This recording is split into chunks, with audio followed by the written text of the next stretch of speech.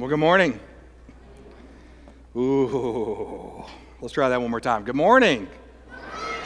There we go. I tell you, it's, by the way, children, thank you for that, whoever that was that shouted that out. That's what I like to hear on a morning. It is so good to see you all. It is good to be here at Southside Baptist Church, faithfully proclaiming the Word of God, worshiping according to the Word of God, being in worship. This should be a delight to us today, a celebration, if you will. We should be excited to be in the house of the Lord today. So I hope that you are as excited as I am. I know I was asking around. Some of you guys seem a bit subdued today and a bit calm. Almost feels like it should be one of those days where we're sitting in a hammock by the water, or maybe in a rocking chair thinking on life. But here we are, and we're here together for the purpose of worship and for the purpose of studying the Word of God. So for that, I am thankful. Now, I did run into a couple of you this morning who confessed to me that you had not had your morning cup of coffee. And don't worry, you're not alone. I was in that same boat until a brother in Christ came to me with a large cup of coffee, and now I am feeling really good. So, if you came in looking for a subdued, melancholy, calm pastor today, this is not your day for that, okay? So, I just wanted to be clear and upfront about that. So, I do want to welcome you back into our study and our series that we're calling For the Church, and how we are church. Now, I shared with you last week that I wanted to take a look at several different phrases that I hope would define us as a church as we move through 2020. Now, last week, we talked about what it means to be together as one. We discussed how, as a church, we should be together for one another, locking arms with one another, like what we see with Jonathan and his shield bearer, when his shield bearer said to him, "For I am with you, heart and soul." And so we talked about how we are to be together for one another, locking arms in that way. Now, this week is no different as we move forward. I want to move into the statement that I'm hoping will also define us this year. We talked about being, again, together as one. This week I want us to talk about how we as a church are to be a place where we teach faithfully. Now, let me unpack that for you if I could, or define it better if I could. You see, I want our church, not just the American Evangelical Church, because you see, I'm one pastor here at Southside Baptist Church, so I can't worry about the rest of the churches and what they're doing. But here at Southside Baptist Church, I want our church to be known as a church where the Scriptures guide us. I want us to be a church where we seek counsel according to the Word of God. I want us to be a church where when we seek mission, we seek movement, we do so according to the Word of God. You see, I want people, when they look upon us here at the Faith Family of Southside Baptist Church, I want them to be able to say of us, those people, they are people of the book, just as Christians were originally called as far back as the days of the Old Testament. So you see, to be called people of the book, this is not just people of any book. It's not just people of any teaching, but knowing what the Word says and then ultimately living out that very Word. You see, today we live in a time where too many churches are turning away from the Word of God. It's like we read in Scripture today in 2 Timothy chapter 4, verse 3. Paul warns Timothy that a time was coming where people would turn away from the truth and turn to what it is their itching ears want to hear. You see, we as a church in the United States, we have turned into politically charged social justice warriors where we care more about feeling and what we feel and what the people feel around us than they do about the truth that comes from the Word of God alone. You see, the reality is, if we could be honest in our country, if we could just stop for a moment and think about this, our capital T truth, which is the Word of God, has been watered down to fit whatever specific narrative that people are talking about, or whatever narrative it is that they want to share. You see, we no longer stand upon conviction anymore, nor do we know the Word whatsoever. What we attempt to do is we sit down with the Word of God, we read a verse that seems like it makes sense to what we want to believe, and then we say things like this: well, I feel like God is saying this to us. And the reality is that is not the Word at all.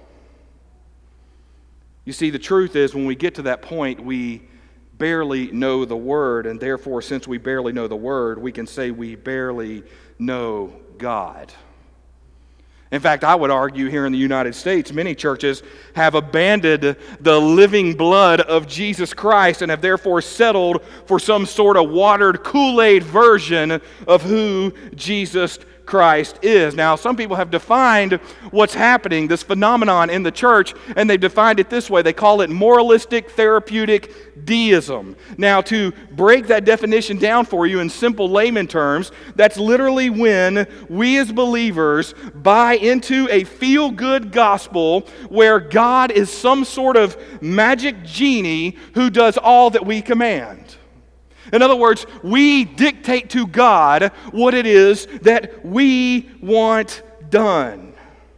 And then when we are done with God, we put Him back into His lamp or back into His box, and then we move on until the next thing that we need comes along, and then we rub the lamp or we open the box, and out pops God, and we tell Him, and then He grants our wish. You see, the reality is, that is not our God. That is not the God of Isaiah chapter 6, who at the sound of worship, at the sound of the people crying out of His voice, the thresholds and the temple was shaken and was filled with smoke. That is not the same God who in Job came before Job in the midst of a storm and said to Job, "Stand before me, stand like a man, brace yourselves, for I will question you and you shall answer me." And then God asked the first question, which was this: where were you when I spoke the heavens and the earth into existence? You see, this Kool-Aid moralistic, therapeutic deism God that our society has bought into, that's not the same God of the book of Revelation who tells us how it all will end. And we see that when it ends, He alone will be victorious. That is not some sort of magic genie God. But the reality is, that's the God we want to worship here in the United States. You see, it wasn't that long ago I was actually listening to the radio, and I heard a Christian DJ come on the radio, and they said these words. They said that this past year they had not spent any time reading the Word of God. And they went on to say that that was freedom in knowing God, and God was okay with that lack of reading. Well, here's my question for that DJ, and it was actually a question I sent in form of an email to them. How do you even know that there is grace in freedom if you do not read and study the truth of God?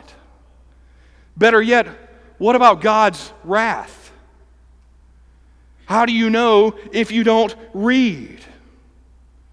What would you say in that moment if you say, well, I have not read the Bible and I'm a Christian for a year, and then we say to you, well, you do know that our God is a vengeful God as well, and our God is just. How will you know if you never read? You know, not too long ago, I was visiting with another church, and I was listening to another pastor proclaim truth from the Word of God. And the truth they spoke of was a truth that I had never heard of before, nor had ever read. And they began speaking to the church on what it means to do the next right thing.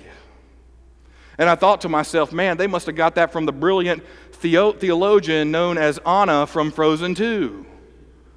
That's amazing. I heard that same song as well. And so I kind of chuckled at myself. And I was like, well, let me listen. And this is what they went on to say. They said, as believers in Christ, we are called to do the next right thing. And if you do the next right thing, then you will be blessed abundantly.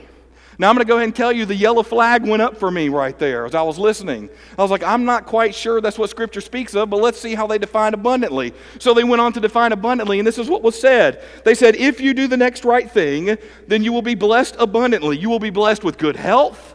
You will be blessed with long life. You will be blessed with finances. Now, I'm going to go ahead and tell you, I was waiting on this pastor to look at the camera and say, now, if you will put your hand on the screen, you will be blessed. But you see, I wasn't watching this on TV. I was actually in a place that they called church, and that's what was being taught. Well, here's the question I would love to ask that pastor today is this, is if you truly believe that the next right thing, if you do the next right thing, you will be blessed abundantly with good health and good finances, then let me ask you this, how do you explain that to someone who's dying of a terminal disease? Where is the glory of God in that? If it's truly about doing the next right thing. Better yet, would you walk into a church and tell them, if you do the next right thing, then God will bless you. God will give you all that you want. God will give you all that you can imagine. God will give you all of your finances. God will give you everything you could ever hope for. He will give you long life. He will give you good health. He will give you all these things if you do the next right thing. How would he explain that during Jesus' day and in Paul's day to churches like the church at Galatia or the church at Ephesus?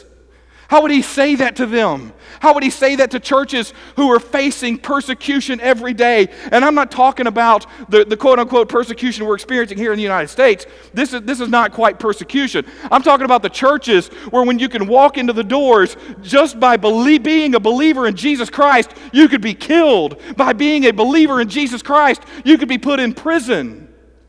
How would you explain that to them? You see, the reality is this pastor can't, because it's not what Scripture teaches. You see, the Word of God needs to be a priority in our life. The Word of God is not just that one thing the pastor stands before you and says each and every day. The Word of God is not that one thing that the worship pastor does and just sings to you. No, the Word of God should be a priority in our life, that it permeates everything that we do, and it permeates who we are. You see, Nehemiah and Ezra understood this all too well. You see, they understood the importance of knowing the Word, because it is the Word of God that becomes a guide for our hearts, a guide for our minds, and will guide us through our lives. So just as Nehemiah expressed and shared with the people, we too need to know the Word of God. Now, we are not in Nehemiah this morning. We've already covered Nehemiah. However, this morning, if you have your Bibles, and I hope you do, we're going to find ourselves in Psalm 119. And as you're turning there, I'm going to make this really easy for you. Psalm 119 is right smack in the middle of our Bible. And when you look at Psalm 119, especially beginning in verses 169, we see a passage that points us directly to the importance of knowing the Word. Now, I know many of you who are turning there now are going, thank you, Pastor, that you're starting with verse 169, because I was afraid you were about to start at verse 1 and walk all the way through 176. Now, we could do that, but we'll be here for a little while. But for the sake of time and argument and understanding the truth of being able to teach the Word of God faithfully, let's just look at Psalm 119 beginning in verse 169. And if you can and you are able, I would invite you now to stand in honor of the reading of the Word of God.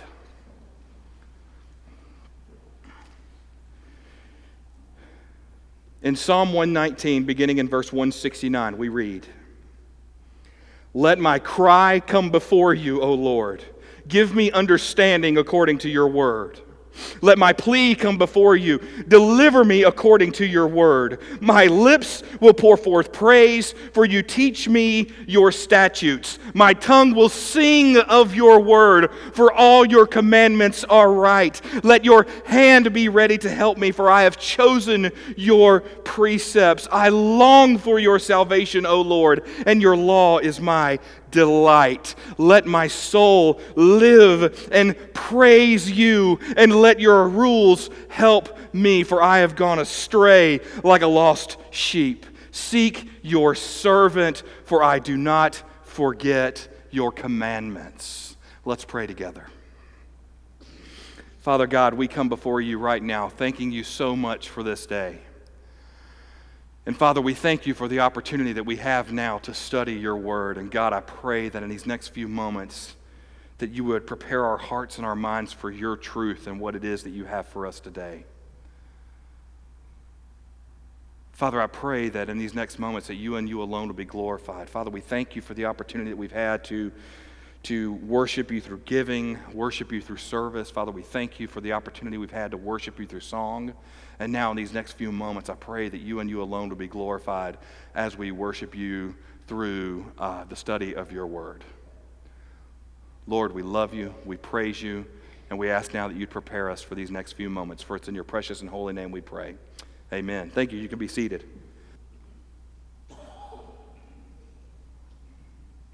Now, if I could give you a bit of background before we jump into this, Psalm 119 is actually the longest psalm that we have. It actually is 176 verses, as you can clearly see by the section that we're reading today.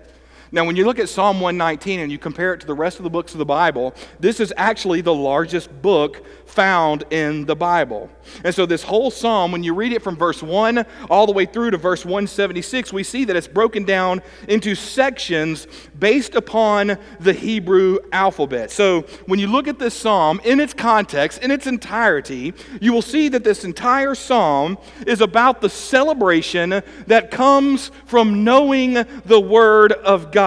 So in our verses today, the Tah section, if you will, this is the last section of Psalm 119. Therefore, what we can already conclude is that these are the final words of the importance of celebrating Scripture. You see, by singing this psalm, by praying this psalm, just as we see in Psalm 1, Psalm 19, and Psalm 112, we are celebrating God's Word. We are singing God's Word as admiration to Him. So in our text this morning, we are going to learn that if we forget everything that happens in Psalm 119, from verse 1 through verse 168, then this final section, verses 169 through 176, these words, like Paul's words in 2 Timothy, these words are the words that we need to remember. So let's just go back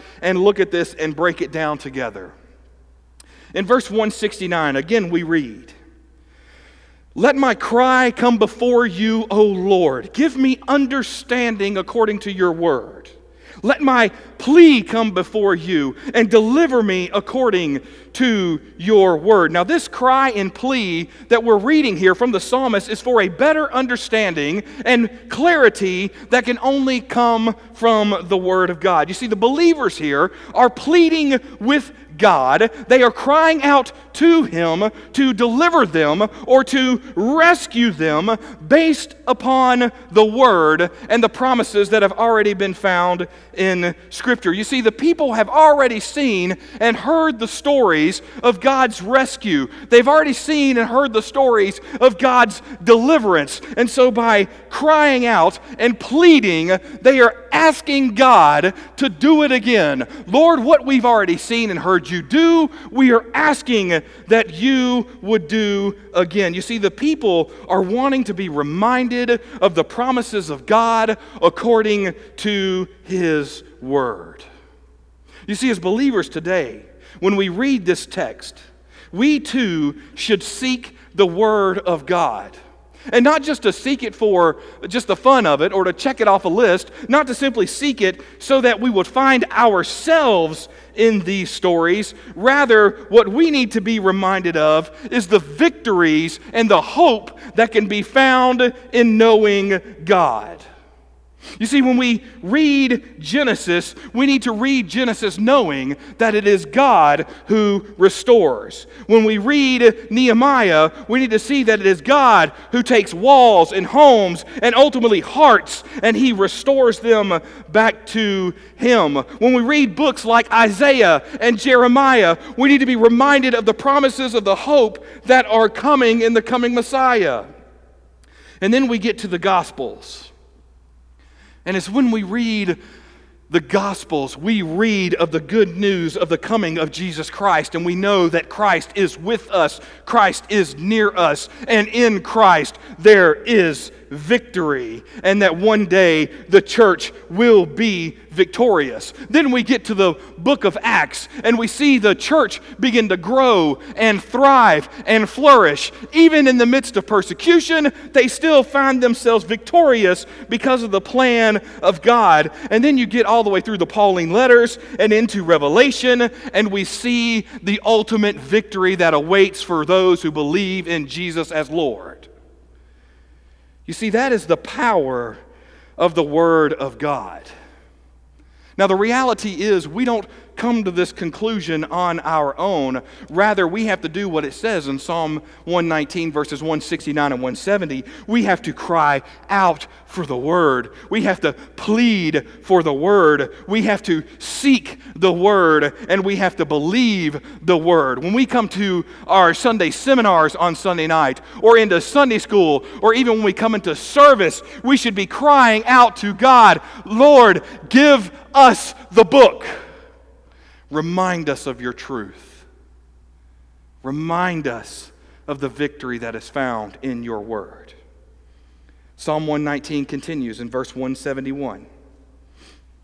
It says, my lips will pour forth praise, for you teach me your statutes. My tongue will sing of your word, for all your commandments are right. Here we see the words lips and tongue, and how it's our lips and our tongue that should declare God's praise in song. In other words, hear this from Psalm 119, verses 171 and 172. As believers in Christ, we should be singing. I'm going to say that again. As believers in Christ, we should sing. Do you understand that? As believers, we are called to sing. Nowhere in the Bible does it say, come into service and keep your lips sealed and tap your toe. Nowhere in the Bible does it give you a qualifier and say, you should sing unless you sound horrible, then don't sing at all. You don't see that in the Word of God. No, when we gather with believers, when we gather for worship, God doesn't care how you sound. He just wants you to sing. And you know what He says? He says it's beautiful because you're praising Him. So when we come together to sing, let us sing praises to God, declaring His word in song, declaring back to Him His promises. Do you realize this is all Psalms is? It doesn't matter what you read in Psalms from the beginning to the very end of the book. This is just a book of poetic songs. That's all it is. Once upon a time, before we had contemporary music and before we had hymns, guess what we were singing in the church? Psalms. We were singing praise to God according to the Word of God, but we need to be careful here. We need to be careful about what it is that we sing or what it is that we call a worship song, because here's the reality. Just because a song repeats itself does not make it bad. But also, just because a song is heard on the local Christian radio station doesn't mean it's good and right for worship. You see, what makes a song bad for worship is when that song is not biblical at all. I'll give you an example. I was getting ready to graduate seminary, and I was looking forward to my first experience as a pastor, and so I went and interviewed with a church. I had taken with me my new wife, Allison. We were excited. We were looking forward to it. We were about to graduate. We went to this church. Looked really cool. Looked like a lot of fun. We were very excited to be in our first church.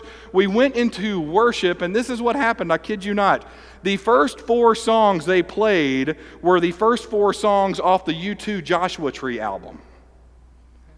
Now, some of you may be looking at me like, what is that? I'll tell you two things about it. First of all, it's a great album. Secondly, it has nothing to do with worship. I've also heard people come to me and talk to me about how they've been to churches where they had worship, and every song they did in worship was a Taylor Swift song. Now, here's what I can tell you, two things. First of all, Taylor Swift's a good artist. But secondly, her songs are not meant for worship. You see, we need to be careful what it is that we are singing. That's why it's so important to know the Word of God. You see, we know the Word in order to know what it is that is biblical to sing.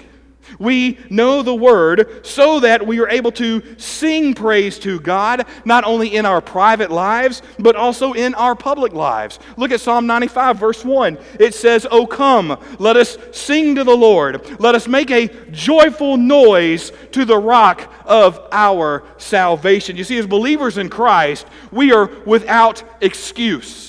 We are called to sing praise to God. And there is no better way than to sing Scripture to God, because that is what the Word points us back to. It points us back to praising God. It points us back to worshiping God according to the Word of Scripture. You see, this is why we sing psalms. This is why we sing Scripture here. This is why we sing some of the hymns that we do. It's because we need to be singing the Word of God together. Verse 173, the psalmist continues, "And let your hand be ready to help me, for I have chosen your precepts. I long for your salvation, O Lord, and your law is my delight. Let my soul live and praise you, and let your rules help me." Now, in this passage, we see that where our delight and our joy should come from. Simply put, we learn our delight and our joy come from knowing the Word of God. It starts with singing to God for His provision and sustainment. And when we sing, it says that He lets His hand be ready to help His people. Now, how is He ready to help us? Because we, the believers, have chosen His precepts over all else. Now, from there, we see that the following verses turn back to this longing for salvation, followed by more singing of praise. So, in other words, if we could translate this psalm again, the psalmist is literally saying, let's just worship. Let's just honor God with our praise, because we have reason to celebrate according to the Word of God. Now, why should we be this way? Because the reality is, when we open the Word of God, according to the Psalm in 119, verse 173, we should be delighted for what it is we are about to hear and what it is that we are about to learn. Now, think about this for a moment. Think about this being delighted in worship. How offensive is it to say that we believe in Jesus Christ, yet we never take the time to spend with Him delighting in His Word? Think about how offensive that must be to our Lord and Savior. You see, here's the reality in our world today. We have groups of different religions going out, and they are sharing their version of the truth, and they do so without fail and without void. And yet here we are with a truth that comes from the living God, a truth that comes from a hope that can be found in Jesus Christ, and yet when we leave this place, we will walk through this week and never share one word with anyone. How offensive that must be to know that we have the truth, capital T, truth, and yet we barely take the time to give Him a Sunday morning. Where is our delight? You see, delight, if I could define it real quick, would be something that we take great pleasure in, or something that we are pleased greatly by it. So here's the question. When we view time in the Word, when we view teaching the Word, does it honor God when we view it as another thing to check off our list?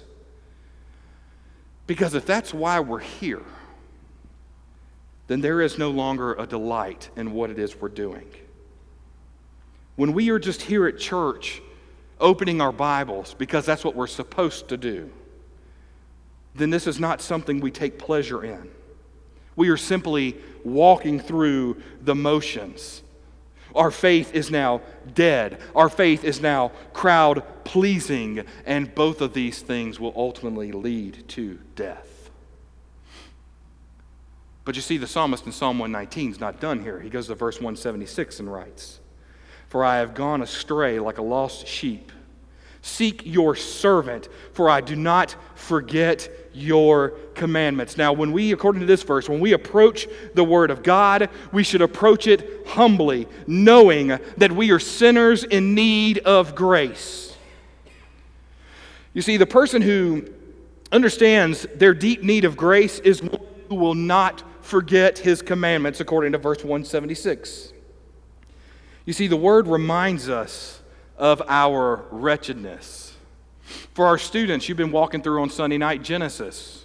If you read Genesis 3 and Genesis 6 correctly, you will see that we are wretched sinners before God. Yet it is also the Word that reminds us of our need of a Savior, and His name is Jesus. We see Him throughout the Gospels. We also see in 2 Corinthians chapter 5, verse 21, "For our sake He made Him to be sin who knew no sin, so that in Him we might become the righteousness of God." You see, the Word reminds us of our wretchedness, and yet it calls us to the righteousness that can be found in Jesus Christ, our Lord and Savior. That is why the Word is so important. You see, people need this book. But let me just show you something, if I could, for a moment. If you have your Bibles, and I really hope you do, I hope you're still right there in Psalm 119, verse 169. Don't tune this out. Don't miss this part, because look what happens in the original language. Look what happens here in the original Hebrew. You see, we can actually take these words. We can take the word law and statutes, commandments, precepts, and rules, and watch what happens in the original language when we read it again. Psalm 119, verse 169. "Let my cry come before you, O Lord. Give me understanding according to your word. Let my plea come before you. Deliver me according to your word.